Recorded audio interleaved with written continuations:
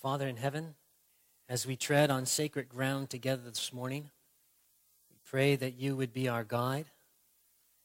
We ask that you would send your Holy Spirit to impress our hearts with just the special message that you want us to take home today. Father, may we see Jesus more clearly, and may we fall more deeply in love with you this morning, we ask. For it's in Jesus' name we pray. Amen. In Luke, the 23rd chapter, the 33rd verse, Luke pens, "And when they were come to the place which is called Calvary, there they crucified him." 4 words that are pregnant with meaning. There they crucified him. 4 words that are worthy of the most intense contemplation. 4 words that are worthy of you thinking heavily on throughout this next week. There they crucified him. In Revelation chapter 14 and verse 4, our theme Bible passage in this series, we are told about those who follow Christ in the last days, and it says, "These are they which follow the Lamb. Whithersoever he goeth, there they crucified him." Are we willing to follow the Lamb wherever he goes? Are we willing to follow him to the cross? Are we willing to follow him even if it means for us to be hung on that cross? There they crucified him. They follow the Lamb whithersoever he goeth. Jesus told his disciples, and he speaks to you and me this morning in Matthew, the 16th chapter, and the 24th verse. "Then Jesus saying unto his disciples, If any man will come after me, let him deny himself and take up his cross and follow me." What does Jesus say those that follow him carry? It shouldn't surprise us that we have crosses to bear. But for some reason, it always does. Jesus says that those who choose to follow him, that those who follow the Lamb wherever he goes, that they will be cross bearers. I don't know what the cross is going to be that the Lord is going to choose for you to carry. It might be a physical cross one day. It might be something else. But it ought not to surprise you when it comes. Jesus says that those who follow him will carry a cross. You and I are going to Calvary in just a little while. We will travel over a similar road that Jesus traveled down. The scenes of the cross, we've been told, will be resurrected, will be revived. We will have a very similar experience that Jesus had in the last 48 hours of his life. Those who choose to follow the Lamb wherever he goes, those who choose to be cross bearers, will not be people who look for the easy way. Neither will they be people who are prone to complaining, asking for the suffering to be relieved, asking for something to be changed so that they might be more comfortable. No, they will follow right behind the Lamb because he is their sole goal in their life, to be with him. You know, when you are asked to do something that you've never done before, you will oftentimes seek out a person who has done that already. And you seek that person out because you want to get advice from their experience. You want to, in a sense, you want to follow their example because they've gone through it before you. And Jesus has tread this road. He has carried the cross. He has gone through what we are about to go through. And he is there to give us advice. He is there to give us counsel. He's there to be an example. And he is there to see that we succeed. There, they crucified him. They follow the Lamb wherever he goes. I will be honest with you this morning, as I came to this presentation, I almost didn't want to preach it, for fear that I would botch it up. The cross is such a broad theme.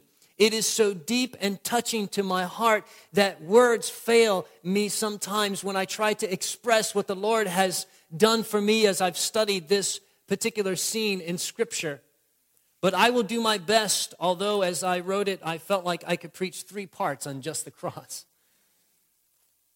We'll focus on one thing this morning, and I pray that throughout this next week that you would take the time to focus on the 4 scenes in the Gospels on this particular story, that you would get out your Desire of Ages and read those 2 chapters on Calvary and it is finished, and let it nourish your soul again as you look at what Jesus has done for you. The narrative changes now. We go from Jesus being tried to Jesus being crucified. He has gone through the 6 trials that were a farce of a trial. 3 religious trials that the verdict was guilty. The 3 civil trials, the verdict was innocent, yet they still crucified him. I didn't talk much about the scourging that Jesus received, the second scourging after Pilate gave him over to be crucified. But now Jesus is being led to the place of execution. His back lacerated from being scourged, his body bruised and bleeding. He has gone for a whole night without sleep. He has not eaten. He has not drunk anything. He has been physically abused and emotionally traumatized. And now he stands. The visage of his face has changed. It is almost difficult to recognize that it is even a human being. They take the cross of Calvary, and according to Roman accounts, the cross that these criminals bore was just the top section of what we traditionally think of a cross. And it was bound to the arms of the criminal, and he would carry it to the place of execution. Some estimate that the cross section that the criminal bore weighed somewhere around 100 pounds or so. Jesus, in a good time, was a very physically fit individual. He was a carpenter. He walked around. He was not a weak individual. But things had changed since that time. Now, weakened by what had taken place, Scripture tells us that he buckles beneath that 100 pounds that was placed upon his shoulders. And with his arms being bound to that stick on his back, can you imagine what it was like to fall having your arms bound to a stick behind you? No arms, no hands to catch yourself. You just fall straight on the ground and hope that your face is preserved. He struggles to get back up again, and he falls for the second time, and his executors realize that there is no way under this condition that Jesus is going to be able to carry the cross to Calvary. And so they look this way and they look that way. Who is it that's going to take the cross? Of course, the Jews didn't want to carry the cross. They knew that if they touched it, that they would be unclean and wouldn't be able to participate in the Passover. So they weren't going to do it in their high and holy estate. The Romans didn't want to have anything to do with it. That was the criminal's job. And just as this awkward situation was playing out and Jesus was laying there face down on the ground, groaning in pain, there was a man who came around the corner. Simon of Cyrene, we know him as.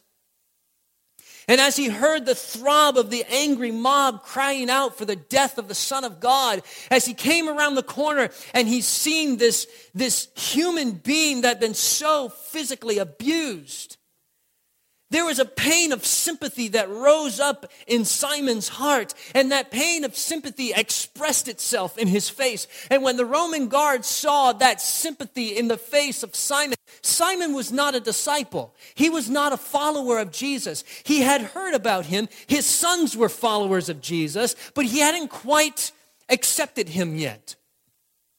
They're his Redeemer. lays on the ground, bound to a stick. The Roman guards grab Simon. They take the load off of Jesus' back and they place it on his. And they make him carry that cross all the way to Calvary. As Simon looked back on that experience, what appeared to be a humiliating experience for an individual, as Simon looked back on that time when he carried the cross of his Savior, it was a time of rejoicing in his life. He was thankful that he was able to carry the cross of his Savior. He was thankful and grateful for that burden that he could carry for Jesus. I think when the Lord decides to place a cross on your shoulder, we ought to follow the example of Simon. Thankful that we can bear a cross for Jesus. What intended to be a humiliating experience was actually an experience of great strength for Simon. As they get to the place of execution, Jesus lays down upon the cross without a struggle. This was uncommon. Many times the criminals would struggle, one last attempt to try to keep themselves from being crucified. That wasn't the case with Jesus. He laid down very calmly as a lamb led to the slaughter. And as the Roman guards took the spikes in their hand and the hammer in the other and drove those nails through the wrist of Jesus, anatomically the wrist is considered part of the hand. I'm sure Jesus groaned in pain as that metal object went through his wrists and through his feet. And then he was lifted, hung between heaven and earth, rejected by man and seemingly rejected by God. And now as he is out of the physical reach of the religious leaders to physically harm him, hanging on a tree, the verbal abuse begins to pour out. They say, "If thou be the king of the Jews, save thyself."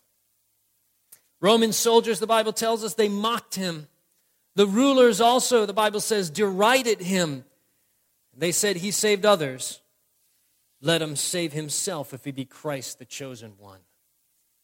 And so the verbal abuse continues. I don't think we have any way of really understanding what it's like, to know what it was like for what Jesus went through. We have never suffered in such a way. God never called us to suffer the way Jesus suffered. He didn't call us to save lost humanity. Any trial that you and I go through in comparison to what Jesus went through is nothing. The Bible tells us in Mark chapter 15, in fact, if you would turn there with me, Mark chapter 15 and verse 33.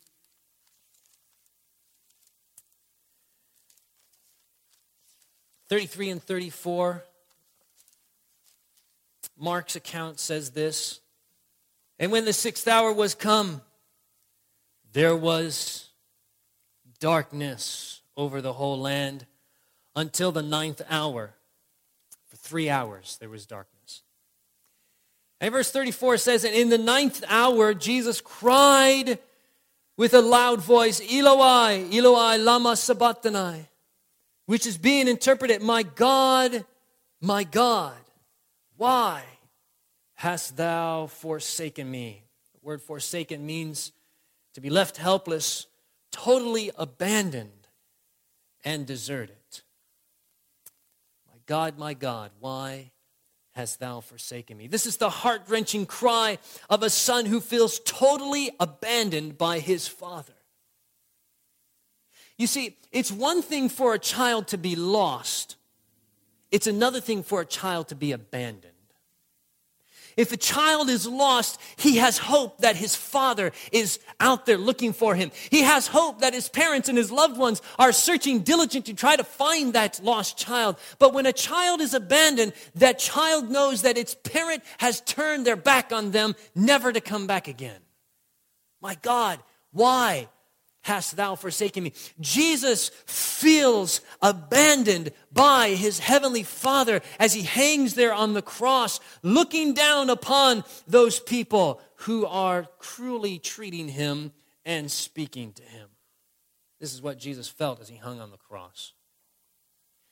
But it's interesting, the words that Jesus uttered here, my God, why hast thou forsaken me? They weren't something that he just made up in his mind. It's actually something that David wrote as we read in our call to worship this morning in Psalms chapter 22. Almost in a prophetic sense, David writes the words that Jesus would utter as he hangs on the cross. And Jesus, being a good Jew, as he grew up, the Jewish kids, they would commit large portions of Scripture to memory. And doubtless Jesus had committed the 22nd chapter of Psalms to memory. And you know how it is when you've memorized something, the first part of it triggers the rest of it. And so it's almost like what we find is that in Psalms 22, we get a peek into the mind of Christ of what he was thinking as he hung on the cross. He utters the words, why hast thou forsaken me? And it's almost like the rest of the chapter of Psalms 22 continues to play out in his mind. He thinks about verse 11 where it says, be not far from me, for trouble is near, for there is none to help me. He thinks of verse 19 that says, but be not thou far from me, O Lord, O my strength, hasten thee to help me. He thinks of verse 20, deliver my soul from the sword. He thinks of verse 21, save me from the lion's mouth. Indeed, Jesus felt like he was abandoned by his heavenly Father. We have never experienced anything like this. In the book Desire of Ages, page 753, it says this. The Savior could not see through the portals of the tomb. You've probably read this before. Hope did not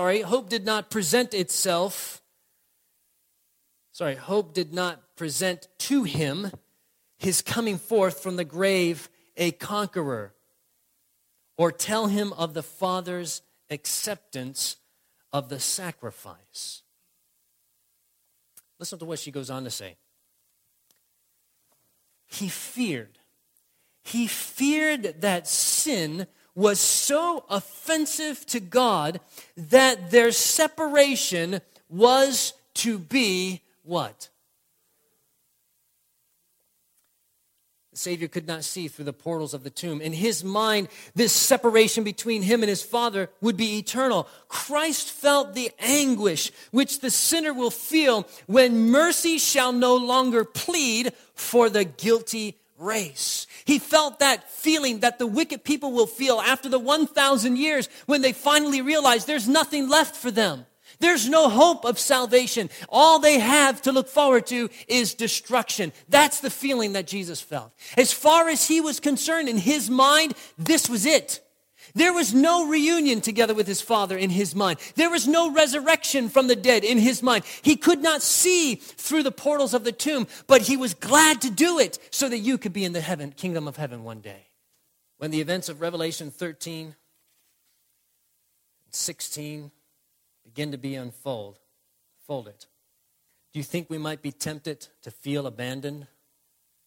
When the mark of the beast is being enforced and those who do not receive it will receive the death threat or ultimately the death penalty, do you think you're going to feel like maybe you have been abandoned? Do you think when the 7 last plagues are being poured out and it seems like God has turned his back on this world as a whole, do you think that you are going to feel abandoned? You better believe it. It will feel as though God has turned his back on us. But God's children, men and women of great faith, will not go by their feelings, but they will follow the example of Jesus and live by faith. I want you to read a passage real quick with me again. We read it already, but I want to read it one more time. Mark chapter 15 and verse 33. And I want you to notice again what the Bible says. It says this, and when the 6th hour was come, there was darkness over the whole land until the 9th hour. For 3 hours, there was darkness that had descended over the whole land. Let me ask you a question. When you feel abandoned, rejected, and depressed, how does darkness make you feel? It intensifies those feelings that you're going through. And it's almost like the sun is turning its face away. It's almost like the sun cannot shine its light upon the Redeemer of the world, its own Creator, being crucified and being put to death. Darkness descends upon the earth. Jesus is enshrouded in darkness. All that time leading up to this, men and women were able to watch as Jesus went through the physical suffering that he went through. But now darkness is eclipsing him from his persecutors. And I'm sure there's a temptation to feel like the depression would get worse. But I want you to listen to this passage here in Exodus chapter 20 and verse 21. The Bible says this, "And the people stood afar off, and Moses drew near unto the thick," what?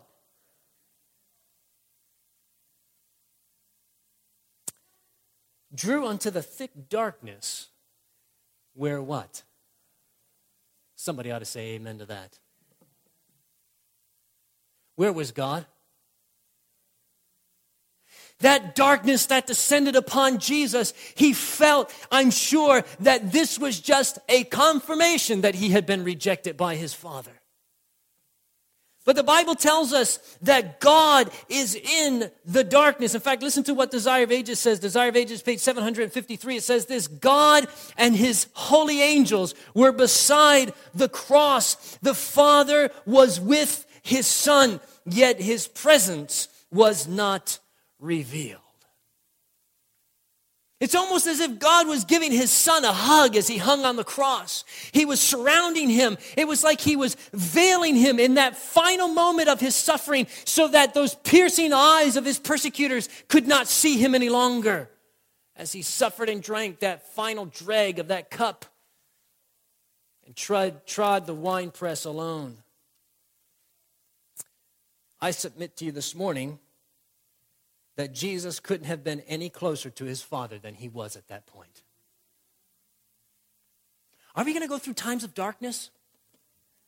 When we go through that crisis at the close, are there going to be times of darkness? You better believe it. Do we go through times of darkness right now?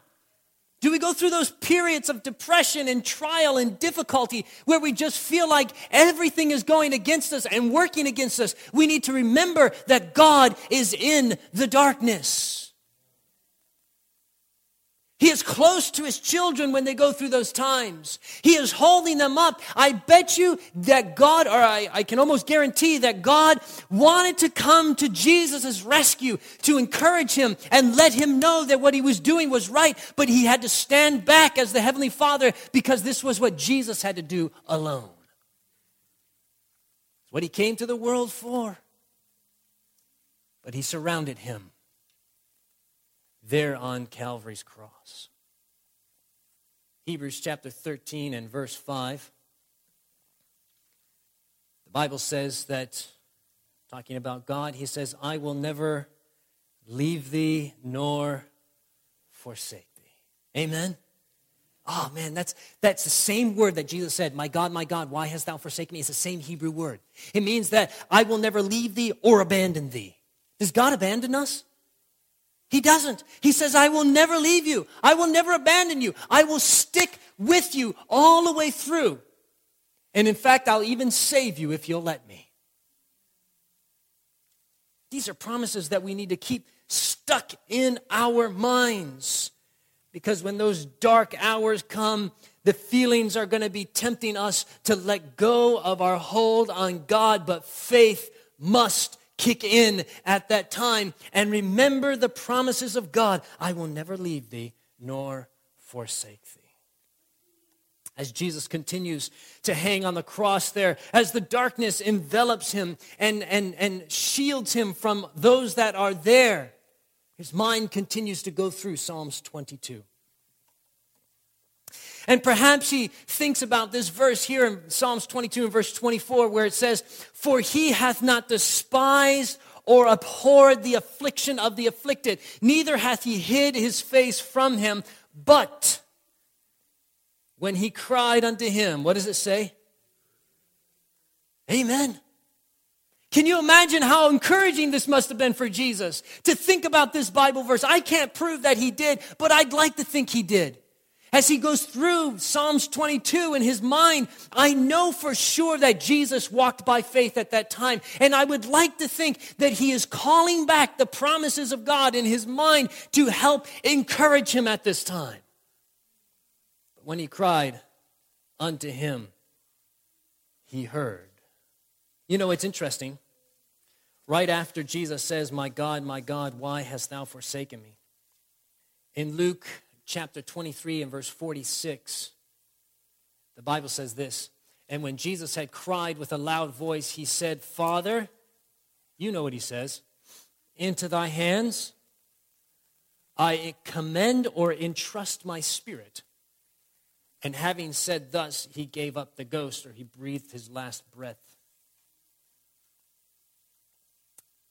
You know, even in Jesus' final words, he was quoting Scripture. He was quoting from Psalms 31 and verse 5 when he says, into thy hands I commit my spirit. What was Jesus thinking about when he hung on the cross? He was thinking about the Word of God. In that darkest hour of his life, the things that were coming out of his mouth was Scripture. And brothers and sisters, we would do well now as we live in this time of peace and prosperity. We would do well now to be committing these passages into our mind, to be committing the promises of God. And I know some of us just sit there and say, oh, the pastor's spouting off again about memorizing God's word. We need to do it. Jesus had the Word of God in his mind. There was no way for him to turn from page to page. There was no way for him to go to the temple and read the temple copy of the scroll of the Word of God. He had to have it in his mind, and in that dark, depressing hour, as he's heaving his last few breaths, he uses them to quote Scripture. For there he found strength to sustain him in that dark hour. Listen to this, Desire of Ages, page 756. She says this, in those dreadful hours, he, Jesus, had relied upon the evidence of his Father's acceptance hitherto given him. What did he rely on?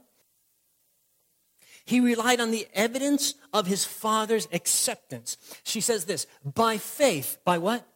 By faith, he rested in him who it has ever been his joy to obey. By faith, by what? Christ was, how did he become victorious? By faith. By faith, she says, he was victor.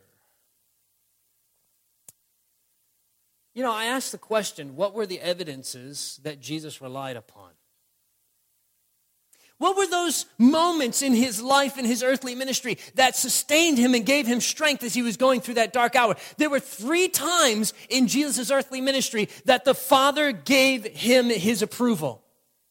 As Jesus went to the baptismal fount and was baptized, God said, this is my beloved Son in whom I am well pleased. As Jesus went to the Mount of Transfiguration with Peter, James, and John, again, there was that voice from heaven, this is my Son in whom I am well pleased. As Jesus went to the Garden of Gethsemane, we studied this. The angel Gabriel came down as he was sweating great drops of blood, praying, not my will, but thine be done. The angel comes down and puts his angelic arm around Jesus and says, listen, the Father is accepting your sacrifice. He is accepting you. You have his approval. What does she say? In those dreadful hours, Jesus relied upon the evidences of his Father's acceptance hitherto given him. So I ask you the question, what evidences do you have in your life of the Father's acceptance of you? Now, don't get all downcast and say, oh, the Father doesn't accept me. That's hogwash. It is the devil whispering a lie in your ear. The Bible tells us that God so loved the world. He accepts you. He loves you. He is willing to accept you, and he is willing to give you evidence of his accepting. But the question is, are you going to remember it? Because as human beings, we are so prone to forget the good and focus on the bad. Am I preaching you the truth, yes or no? We're so happy when the good things happen, but then the dark times take place, and we completely forget about all the good things. We completely forget about the evidences of God's approval in our lives. When He has accepted us, when He has shown us how much He loves us, we completely forget about those things. But that wasn't the case in the life of Jesus. He thought about those 3 times when the Father gave Him His approval. And as He hung in that dark hour, separated from His Father, the weight of the sin of the world crushing out His very life, He called back into His memory that voice He heard when He was baptized. He called back into His memory that glorification there on the Mount of Transfiguration. He remembered that feeling of that embrace from that angelic angel telling Him that what He was doing was the right thing. Brothers and sisters, we need to remember those times when God gives us evidences of His approval. We need to write them down. We need to remember them. We need to think about them. We need to talk about them. We need to tell other people about them. They need to be fresh in our minds, so that when those dark hours come, we will call them back and they will be an encouragement to us. This is why I believe Jesus told His disciples in Mark chapter 11 and verse 22, Jesus answering saith unto them, have faith in God. Have what? Have faith. Have faith in God. It's no different for us today than it was for Jesus in His crisis hour. It's interesting to me. Paul tells us how God's people will live in the last days. And in fact, he repeats it 3 times in his writings. You've read it before. You'll remember it as soon as I mention it. Romans chapter 1 and verse 17, Paul says, as it is written, the just, go ahead and finish it for me. How will they live? 3 times he says it. He's just quoting from the Old Testament. He's quoting from the Old Testament book of Habakkuk chapter 2 and verse 4. The just shall live by faith. He says it 3 times. How will God's people live? They won't live by feeling, but they will live by faith. Why will they live by faith? Because that's how Jesus lived His life. And they will follow Him as their example. They will walk as He walked. They will talk as He talked. And they will even allow their feelings to be checked by faith, like Jesus allowed His feelings to be checked by faith. Turn with me to Revelation chapter 14, verse 12. It's a passage we're very familiar with. Revelation chapter 14 and verse 12. Of course, we've looked at verse 4 many times, and then you have the 3 angels message beginning in verse 6. We have the 3rd angel in verses 9, 10, and 11 talking about the mark of the beast and all of the stuff that's going to happen. Verse 12 is the last description in Revelation chapter 14 before the second coming of Christ. Verse 14 is where we find Him coming back, sitting on a white cloud and all of that. This is the last description of God's people. Verse 12, it says this, here is the patience of the saints. Here are they that keep the commandments of God and the what? God's people, right before Jesus comes back, are described this way. They are described as people of patience who keep God's commandments and who have the faith of Jesus. Why? Was Jesus patient? Of course He was. Did Jesus keep the commandments? Sure He did. Did Jesus have great faith? Absolutely. The Bible is describing to us a group of people that looks like Jesus. That's what it's doing here. It's the last description. And the Bible says that they have the faith of Jesus. What does the faith of Jesus look like? Look no further than the cross of Calvary, and there you will see a beautiful example of Jesus' faith. Of course, before we can keep something, you first have to what? First have to what? Before you can keep something, you have to first get it. And the Bible says that they keep the faith of Jesus. That means that they have it. Where did Jesus get His faith? Did He get it as He was hanging on the cross? No, He didn't. He got it in Nazareth. He got it in Capernaum. He got it in Judea. He got it in Berea. He got it in all of these different places as He traveled around following His Father's bidding in His life. That's where Jesus developed His great faith that sustained Him under that crushing load in those last few hours of His life.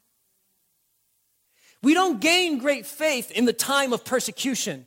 That faith needs to be gained ahead of time so that when the persecution comes, it can stand.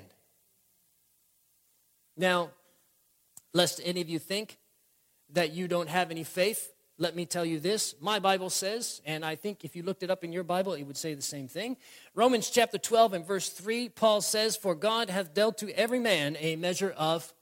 Don't tell me you don't have faith.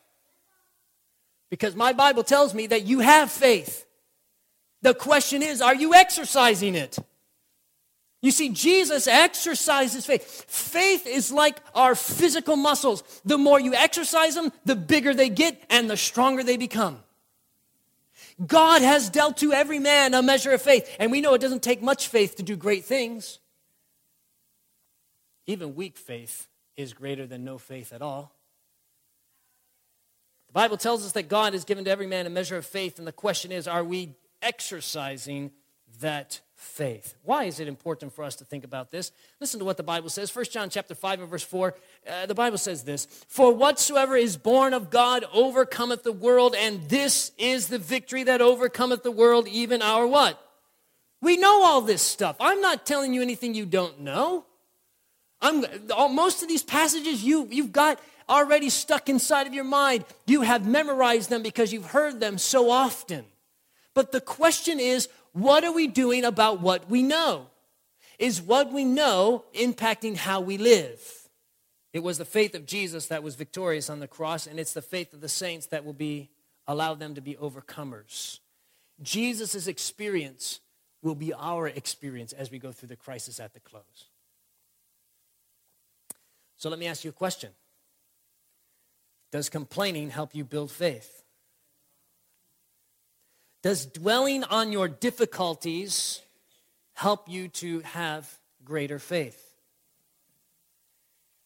Is it faith building to depend upon others for your spiritual experience? Yes or no? Why do we do these things then?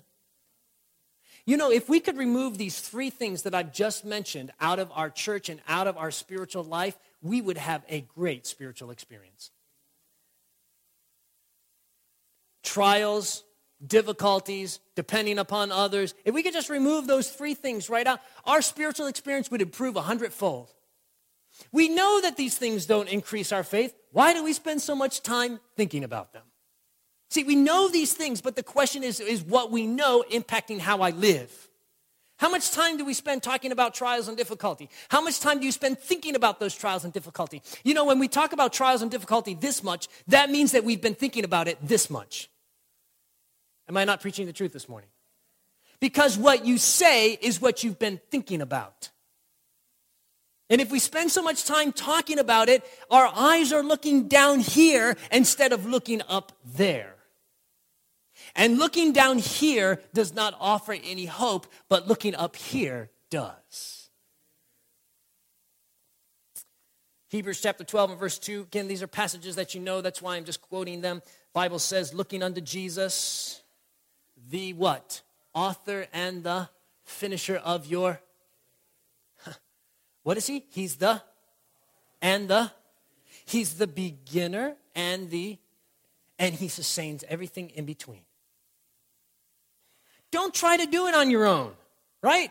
He says, listen, I'll author it and I'll keep it and I'll finish it. I'll do everything for you. You just have to be willing to let me do it. Stop fighting with me. Stop, giving it to me and then taking it back and giving it to me and taking it back, giving it. Just let me take care of it because I'll do a better job at sustaining your faith than you will. So how do we get great faith? Looking unto. Not looking down here, but looking up. Romans chapter 10 and verse 17, the Bible says, so then faith cometh by, and hearing by the... We know these passages, right? Where does faith come from? It comes from hearing the word of God.